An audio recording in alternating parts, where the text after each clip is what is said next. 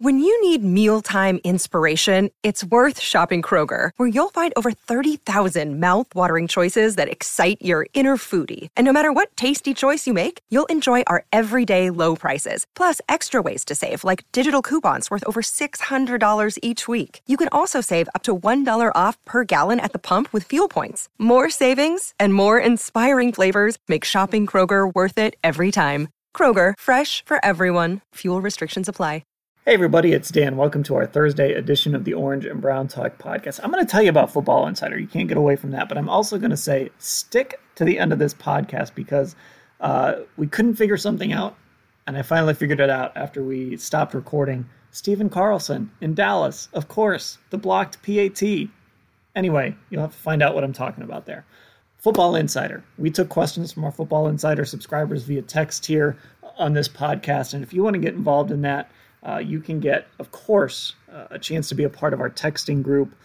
You can get a daily newsletter delivered to your inbox with exclusive content that our Browns team writes that doesn't go anyplace else. You get access to those exclusive stories on cleveland.com/Browns.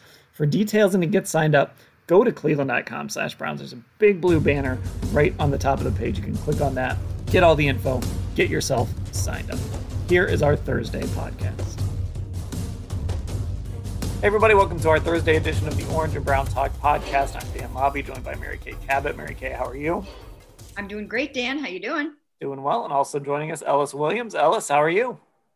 I'm cool, man. Hopefully by the time listeners hear this podcast, the T-Pups select LaMelo Ball first overall, and I'll be a happy Wolves fan for a little bit here, but we're at the mercy of the draft tonight. Should be fun.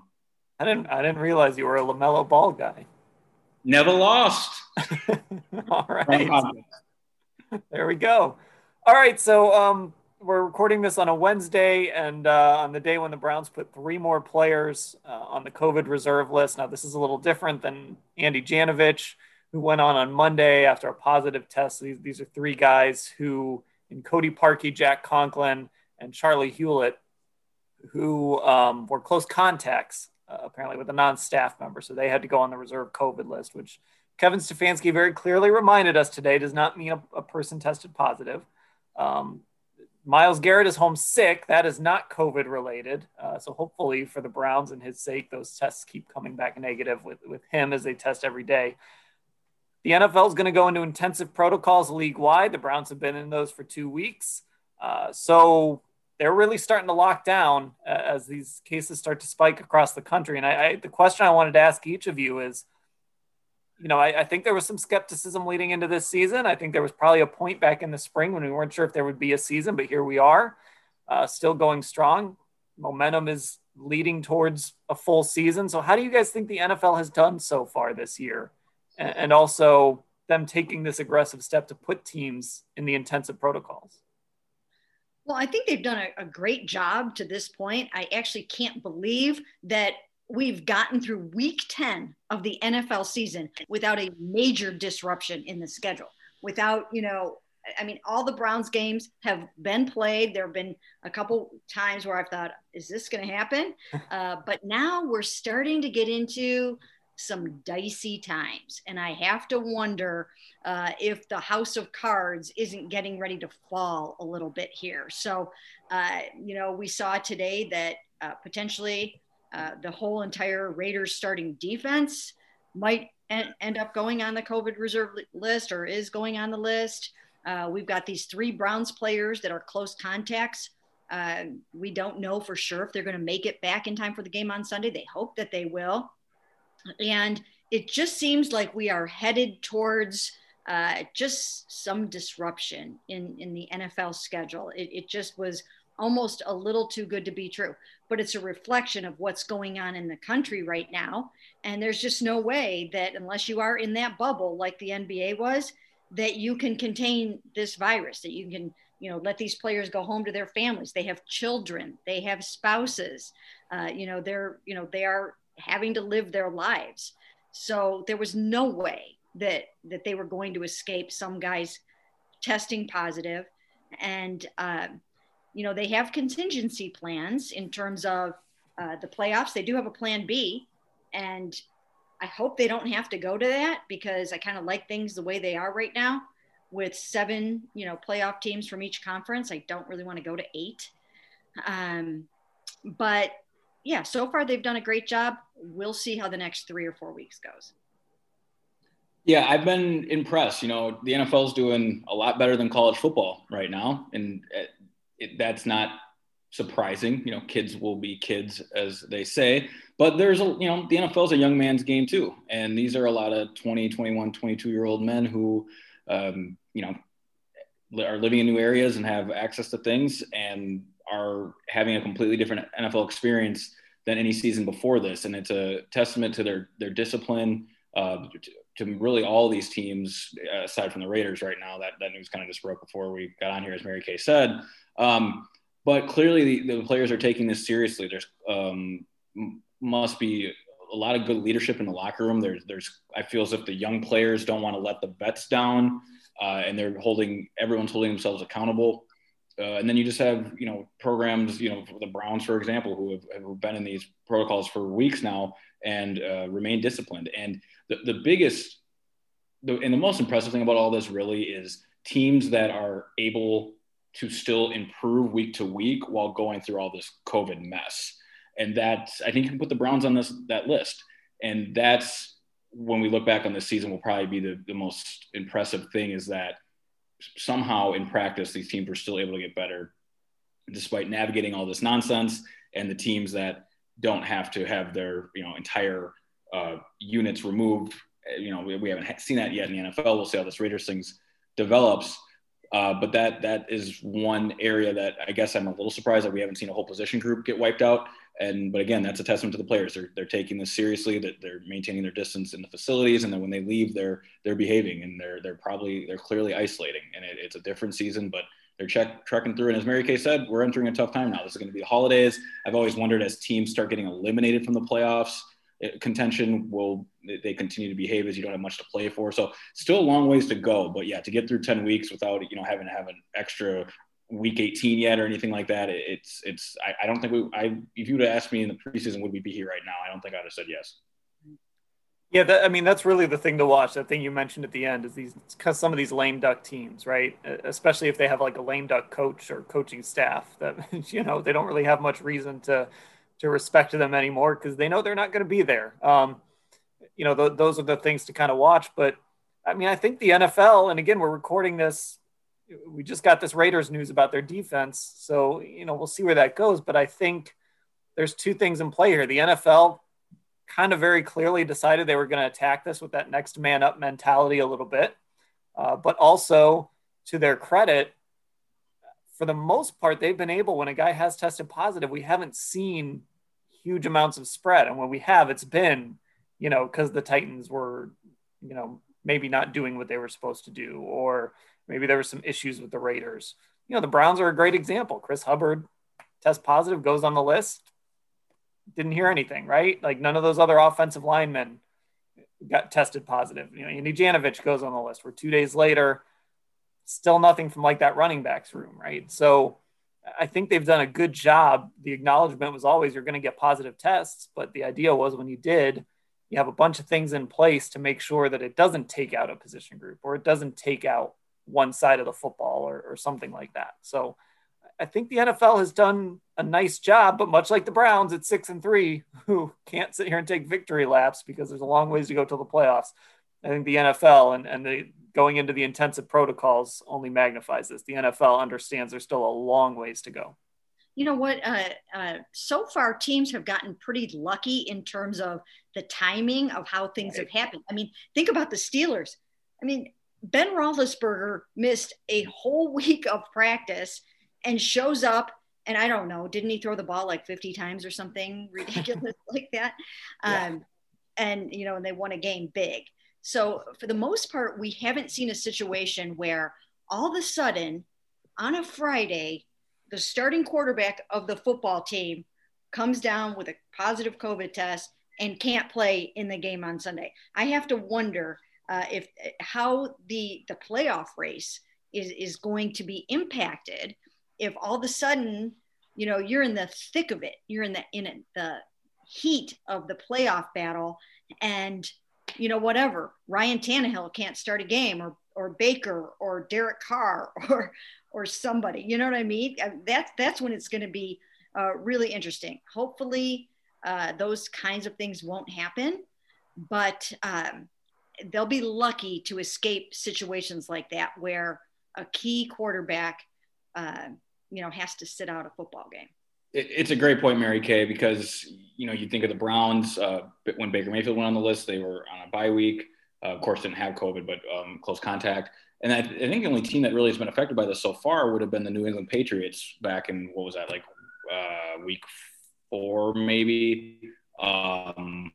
They were preparing for the Kansas City Chiefs, and Cam Newton had to miss that game, and they got smoked. They probably were going to lose. The only team that's really been put behind the 8 ball because of this. It'll be fascinating to follow, and could be potentially huge about just the timing of these things. They've caught a lot of breaks, the league as a whole. Yes.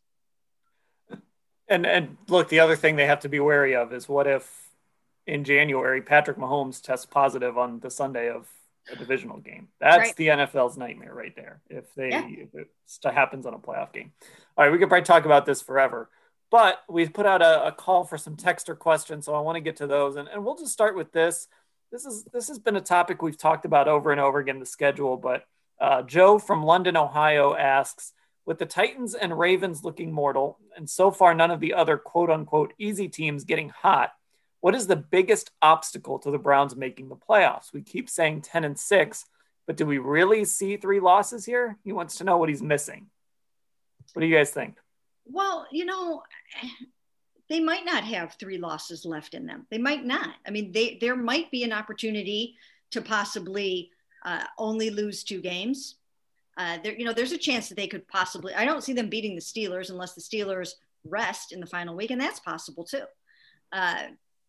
The Ravens are showing chinks in their armor, and so are the Titans. So, when you've got Nick Chubb and Kareem Hunt, and then on the other side of the ball, you've got Myles Garrett, I think the Browns can pretty much almost beat anybody except for maybe the Chiefs and the Steelers, almost any other games for the most part. You can kind of see them at least putting up a pretty darn good fight. So, you know what? There is a world in which maybe they only lose possibly 2 more games. I don't really see them losing to any of the easy teams left on their schedule, although we've already talked about this. I do think that this Sunday is one where that defense could disrupt Baker Mayfield. And especially if Jack Conklin doesn't play and Chris Hubbard doesn't play. I mean, we think Jack's going to be back, but this is a game where Baker will be tested with some pressure, and this is where he has struggled. So, we'll see how that goes. I mean, and those guys are getting some players back. If Carson Wentz kind of pulls it together and Miles Sanders has a good game and Zach Ertz comes back and they can hit some passes over the middle, this can be a little bit of a challenging game on Sunday. I still see them winning it. But, I could see them winning most of their remaining games except for maybe 2. So for the sake of the podcast, I'll play the role of glass half empty. Here's how this breaks down. And Mary Kay, you wrote about it a few days ago. A lot of 6-3 teams right now. The Dolphins have a pretty easy schedule these next few games. The Raiders hold the tiebreaker, and they're running the ball like crazy right now, even though we just mentioned their defense. But that tiebreaker may come back to haunt the Browns. You think of a team like Tennessee, can they figure it out? No one thinks this is going to happen, but potentially going 0-2 versus the NFC East down the stretch here. This Eagles game is huge, and then they're playing in New York. This Giants team is trending the right way. I think that's a lot better defense than people give it credit for. And then we don't know what this passing offense looks like in a normal weather situation yet. Odell Beckham Jr. goes down, and then they play the Raiders in a tornado, and then they have their bye week, and you think they're going to figure some stuff out and debut some stuff. And then there's another 40-mile-an-hour winds in Cleveland. And so we don't know what this team looks like on a normal surface, really, in normal conditions. And I don't think they're going to look bad by any means. I'm just saying there is a lot unknown out here still. So in a glass half empty approach, a crowded field, not having the tiebreaker, the Colts seem like they have some stuff going for them. that Giants game might be more challenging than people think. And it's the NFL. This Monday Night Football game versus the Ravens, you just don't know. Nothing's guaranteed. And by no means does anyone Berea think it's guaranteed. They're going to keep pushing forward, as if they don't have a win and need to keep finding it. That's how they think week to week. They're very singular. I thought Baker put that well today when we talked to him. But there's still a lot of question marks for this football team. But here's the one thing I will say to end on a positive note. They do one thing incredibly well. They run the football. And you get in the playoffs, perhaps there's a matchup where you face a team that can't stop the run, and a team that has one expertise. I'd rather be that than some of these teams that don't really have an identity right now, starting with the Eagles coming up. Yeah, there just a couple quick points. I think, first of all, with this defense, I think they have the ability. I mean, let's not pretend this defense is great. The Browns defense is going to cost them a game, I think, at some point. Mm-hmm. And if you go back and watch that Texans game, I know they only allowed 7 points, but they weren't really all that great in that football game. Myles Garrett, of course, can change a game on his own, so they have that going for him. But then also, I don't know, I have this weird nagging feeling about this Eagles game. I don't know why. All these other kind of so-called easy games, the Giants are tougher than I think people think. But that's going to be towards the end of the season, and that's when it gets a little more difficult for a team to kind of stay motivated and stay fired up. But I just have this weird nagging feeling about this Eagles game. If they get through this week, I'm probably on board with our guy here who's counting up to maybe 11 or 12 wins. That's Joe, who's feeling very confident.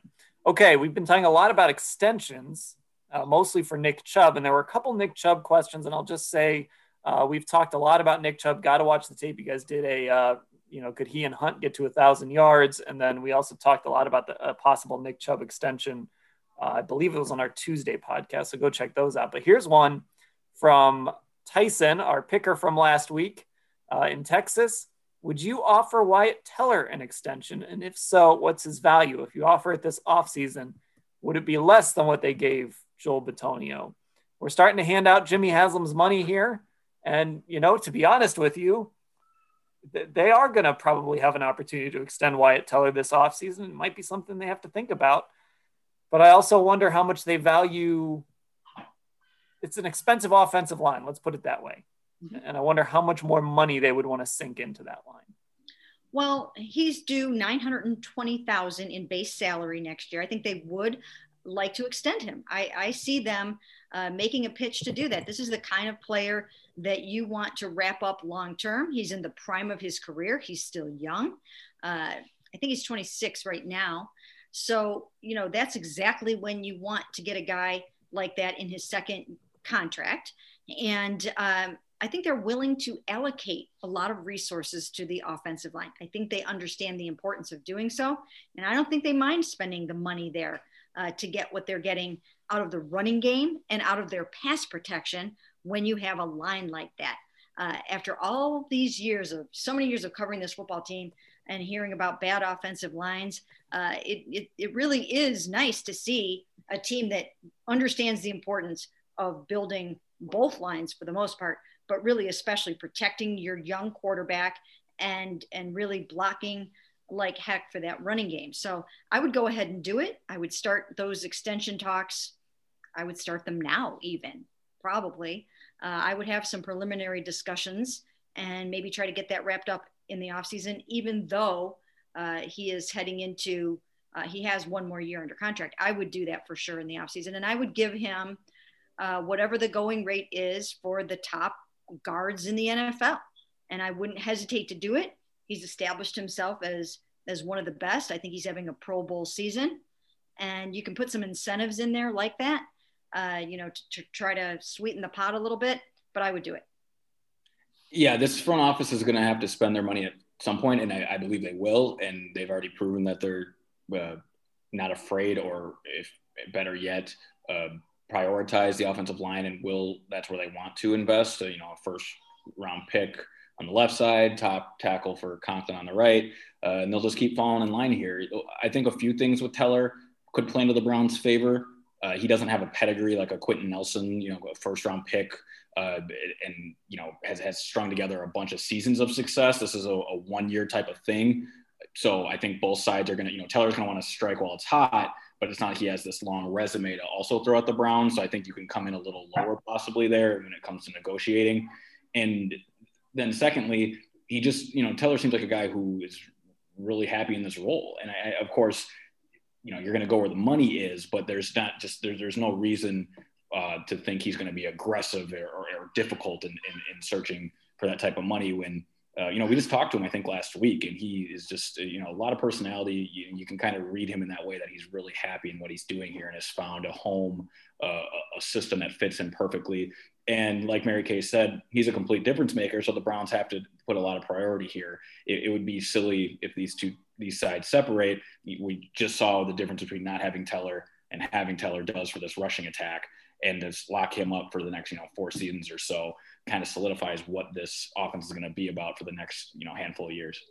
Our texter mentioned the Joel Bitonio contract, which was signed when Andrew Berry was here with Sashi Brown. Joel Bitonio, 5-year, $50 million contract extension in March of 2017. He's under contract through 2022.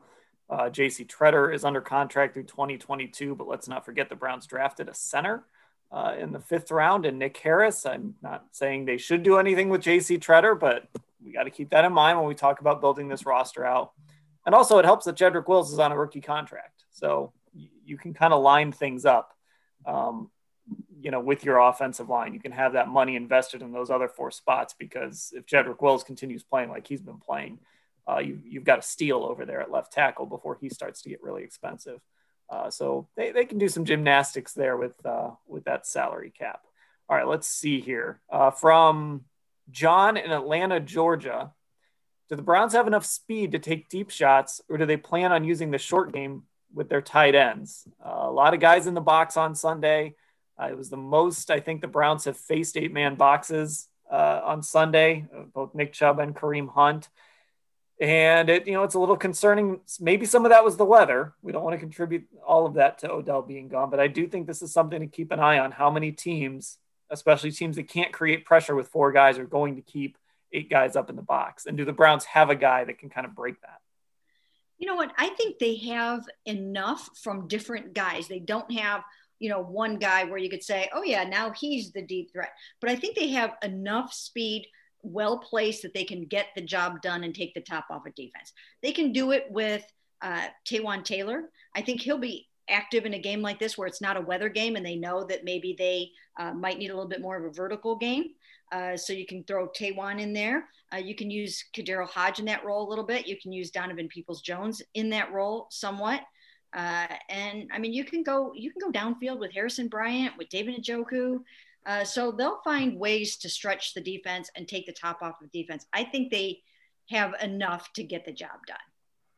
Yeah, the Browns are clearly comfortable running some sort of slot fade. They threw one to Njoku. Landry's had some success on that play. But outside of the slot fade, this team isn't attacking downfield. And, we just talked about the weather has really handcuffed this passing attack. So we don't really know exactly what they're going to look like when they do try and stretch the field. I predicted it'll be Kadero Hodge, the first, deep post that Baker throws following Odell Beckham Jr.'s injury. I think will go to Hodge. And I'd love to see him come down with one. I'd love to see what sort of downfield athlete and playmaker he can be. I think Stefanski will give him at least a chance. You have to threaten the defense at some point, like we've been talking about, to loosen up these boxes that Hunt and Nick Chubb are going to face. But I need to see it. We just don't know. Of course, they have speed on paper, but a lot more needs to go into that to have it execute. And Baker wasn't really connecting deep with Odell Beckham Jr., so this isn't going to change the whole offense or anything. But just as a threat, they need to establish somebody. And they did try to trade for a couple of deep threat guys, so it's not like they don't know. They know they need it, right? I mean, everybody needs that. So it's an element that I know that they wish they had more than they do right now. But I still think that, they have a couple of maybe not secret weapons, but they have some sneaky speed, as you mentioned, with Hodge, with DVP, and with Taywan.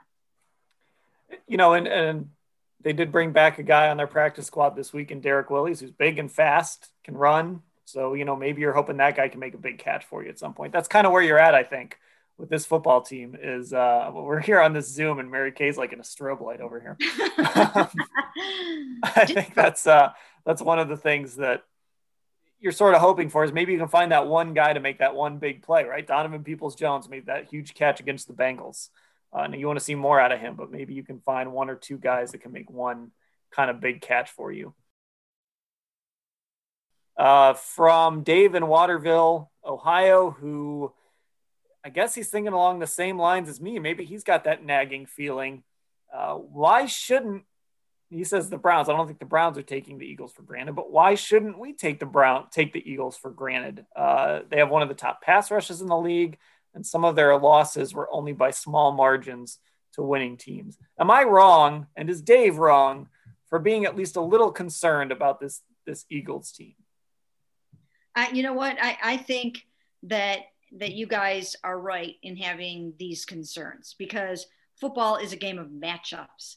And that is why you will see one team that seems like it should beat another team get drilled by that team, because the matchups worked out that way.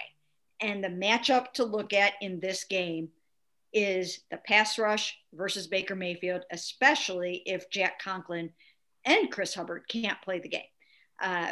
Again, they're supposed to. They're expecting Jack Conklin to be back. He has not tested positive. But these guys are tied for third in the NFL with 31 sacks, okay? We haven't seen Baker get pressured since he played the Pittsburgh Steelers, okay? Now, the last two games, unfortunately for everybody involved, the passing game needs to get thrown right out the window. There's no way to evaluate or to tell what Baker can do in those conditions. His next outing was against the Cincinnati Bengals. And with no pressure whatsoever, he completed 21 passes and took over with 106 left at his 25 with no timeouts remaining, and passed his way down the field to an amazing victory with no pressure. So this is going to be a big test for him, and quite frankly, one that the Browns need to see. They need to see what he can do against a defense like this. And it'll also be a good tune-up for Baltimore and Pittsburgh. They have to know that he can operate from the pocket, that he can operate under center, that he can do all these things when he is getting pressure, that he can function if they hem him in, if they take away the rollout and the bootleg, are they going to be able to bat down passes? That's sometimes an issue with him. So this is going to be a tremendous test for him and for the offensive line. And I think you're right to have some concerns. The NFL isn't a flip the switch type of league. In the NBA, you can get away with that a lot more. In football, when you're only playing 16 games, trends are real, and you need to be playing a certain way after a game to then practice that way throughout the week to then execute another game plan the following week. And if you just look at the Eagles, they just had a bye week and lost by 10 points to the New York Giants and looked abysmal doing so. Doug Peterson is, I think, kind of struggling with his play calling right now. They played the Cowboys a few weeks ago and only ran it like 20 times and wanted to just throw all over a team that Browns fans know the Cowboys have no run defense available, yet Doug Peterson ignored that versus the Giants. I read that the Giants are like the 26th worst defense against bootlegs, and they didn't run a bootleg till the third quarter. So just little stuff like that end up being big things. I think that shows that this Eagles team is just out of sync in a way. But look, a dead clock's right twice a day. They've got explosive playmakers in Miles Sanders, who's healthy now. If he breaks off a big screener here or there, these things can happen. And Carson Wentz, though, he's, I think, 32nd or 31st in completion percentage at like 56 or 58. He's been terrible with his pocket presence and where he's putting the football. Could he have a 2017 type of Carson Wentz game? Sure. I don't think it's likely, but it's entirely possible.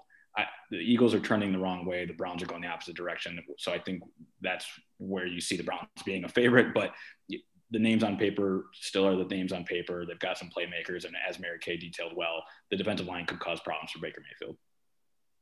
Okay, a couple more here. This one comes from Nick in Tucson, and he's got a question about the long snapper. Not really the long snapper, but how it might impact the Browns. And it's interesting because the Browns are playing probably, I haven't looked at the numbers in these departments, but they're playing one of the more aggressive teams when it comes to, Doug Peterson has always been an aggressive coach when it comes to going for it on fourth down, going for two. When he went for two on Sunday, it was kind of a confusing decision. That extra point would have put them, I believe, within a field goal of the Giants when he made that decision. But anyway, the question here is, if Charlie Hewlett doesn't play, how much do you think that will play into the aggression of the Browns to go for it in punt and field goal situations, especially considering the weather and the possibility of, yes, Mack Wilson perhaps being your long snapper? We've actually seen the last few weeks bad snaps on special teams plays have hurt teams. I mean, look at the Titans, right, against the Colts. They had some awful special teams plays and it cost them. One of them had to do with the snap. So do you think we'll see a more aggressive, I mean, Kevin Stefanski's pretty aggressive too, but will we see a little more of that on Sunday if Charlie Hewlett can't go? Well, better for that to happen this week than the last 2 weeks if they have to be with a reserve long snapper, right? I mean, can you imagine trying to get that right in those kinds of conditions the last couple of weeks, somebody just trying to figure that out in that wind and precipitation and hail and all that kind of stuff. But yeah, I can see that. I can see them having to be a little bit more aggressive, but they're aggressive anyways. I mean, there's not a fourth and short that Kevin Stefanski is going to not try to go for, I don't think. So yeah, I think it'll have an impact, but I don't think it's a huge issue this game. Yeah, I actually would be pretty surprised if a long snapper being out would hinder Kevin Stefanski's game plan or change it in any large capacity, just because, special teams coordinator Mike Prefer has been in the league forever. I find it unlikely that he's not prepared in a situation like this. Just, if something were to happen to the long snapper, we don't know what to do, we can't punt today. That just doesn't add up to me, especially with a front office with Andrew Berry and then Kevin Stefanski. There's just too much intellect there to not have this covered up. No team wants to punt. So perhaps, you don't see a punt because of how they execute and Kevin Stefanski just being aggressive because he wanted to be. I don't think it would necessarily be because of a long snapping situation. So I would be surprised, but you do never know. And best case scenario, they just don't punt Sunday. That would be, I know special teams coordinator Mike Prefer would be cool with that. I actually have been, the one thing I've been a little disappointed in, I was hoping with a really heavy analytics slant that maybe the Browns would go for two a little more than they have this year, that there'd be some situations where maybe they decided to line up and, be like Doug Peterson and go for two, but we haven't really seen, have they attempted a 2-point conversion this year? I don't know if they have. I don't think so. 2-point plays are hard. You gotta show off some of your gadget plays, some stuff you may want to save for more critical situations. So I see both sides of it, but I'm not sure if they have. None to come to the top of my head at least. Are they in Dallas? I know Dallas. I can't remember it. I'm trying to find something here on the fly to see if there's any place. I'm sure it's tracked out there, but I don't know if I'll be able to find anything here while we're looking. So let me find one more question here. This is from the 281 area code. Do you expect to see more of Sheldrick Redwine than Andrew Sendejo, especially since Sendejo can't tackle or cover well enough to be a starter? Well, as to the last part of that, I think we've seen that the Browns, they want Andrew Sendejo on the field. Now, we did see a little more of Sheldrick on Sunday, and we know that Ronnie Harrison is getting more and more playing time. I think he played almost, if he didn't play every snap, he played almost every snap on Sunday. So we're starting to see a little bit of that transition, but are we still going to see a lot of Andrew Sendejo? I mean, this is the question Browns fans are going to ask the rest of the season until he's not out there, I guess.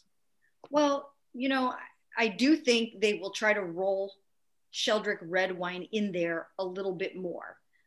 So I think that he'll take some reps away from Andrew. Did you guys have the snap counts for those two, or could you look them up, Dan? Yeah, I'll look those up too. What I think is happening, you'll see Ronnie Harrison is going to be the full-time starter. And then the other safety spot, you're not going to see much of Carl Joseph because he's not necessarily a scheme fit with Ronnie Harrison. they're going to roll in a little bit more Sheldrick Redwine, and they'll still use Andrew for his experience and in certain situations where they just aren't, if they're not sure that Sheldrick is up to snuff in certain spots. So I think it'll be some combo of those guys. And if Sheldrick proves he can handle more, then he'll get more. But I think for now, they're kind of resigned to a little bit of a committee approach there. So Ronnie Harrison was 100%. This is out of 57 snaps. Sendejo was 79%. Sheldrick Redwine was 30%. Yeah. So those are your three guys there from Sunday. Yeah. So that I think you'll continue to see a little bit more of Sheldrick as he proves he can handle it. Yeah, I completely agree with Mary Kay. I think having Sheldrick in there in situations makes sense, but I would be pretty surprised if Sendejo's snap count ever dips below 65%. Clearly, this is a guy who's going to stay on the field, remain on the field. If they were going to make a change, it was probably going to be, right after the bye week, and it clearly wasn't a drastic one. So I think this 70-30 split will carry the Browns through the season. And, we have to acknowledge one of the reasons that Andrew Sendejo is out there is because he does kind of make sure everyone gets lined up right and they're where they're supposed to be every given defensive down here. And that's an important thing for someone to be able to do. I'm still trying to find out if the Browns have gone for 2 this year. Somebody like tweet at us or something if they remember one, because I can't find a stat anywhere telling me if the Browns have gone for 2. I'm really disappointed in this. This is the information we need here, NFL. I just don't think they have. I know Dallas got one in Dallas, and it's really the only one that comes to mind. But must have been the one that I was thinking of. Here, let me look real quick and see if I can find it. This is great podcasting right here. Live Google searching. NFL 2-point attempts. Here's this team ranking site. Let's see what they've got here.